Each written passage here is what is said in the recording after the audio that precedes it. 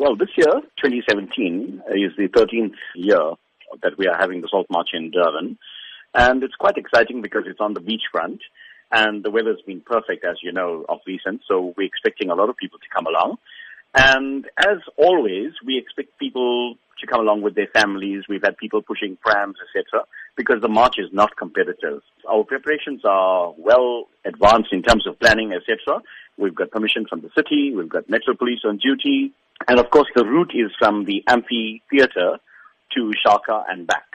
Now, this also makes it easier for those people who could not walk the 19 kms that we used to do before to come in and take part in a walk that's shorter, but also on an enjoyable route, which is along the scenic beachfront, and to meet like-minded people who come from different backgrounds, races, religions, and who believe in peace and non-violence. Today there's widespread concern about violence, be it the levels of crime in South Africa, violence within the home environment, and also violence in schools.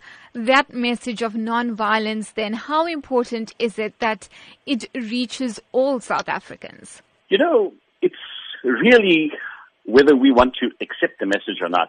I always liken this to when you find a disease that comes into the market and people are affected and they get sick, and then there's everybody talking and they say we've now got a cure, and then people rush to buy the cure and get the injection so that you do not become ill.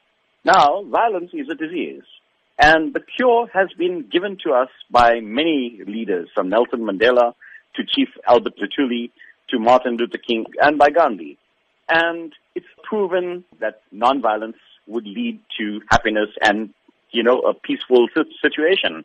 So I think it's time for people to embrace what is already there in front of you. We know that non-violence and peace are the ways to make this world work and for people to get on well, but we don't embrace it. So this march is actually to get people who come along and to say that we commit ourselves to the philosophy of non-violence, to the philosophy of peace, and also Ubuntu and conservation, because Gandhi was also a conservationist. As you have mentioned, it's the 13th year of the Salt March. Tell us about the numbers over the years and also the demographics in terms of what you're expecting this year. We have a core group of 1,000 people that always pitch up, and so we're looking forward to getting that group again. Over the years, we've seen the numbers change and grow slightly, but we've also seen the people change.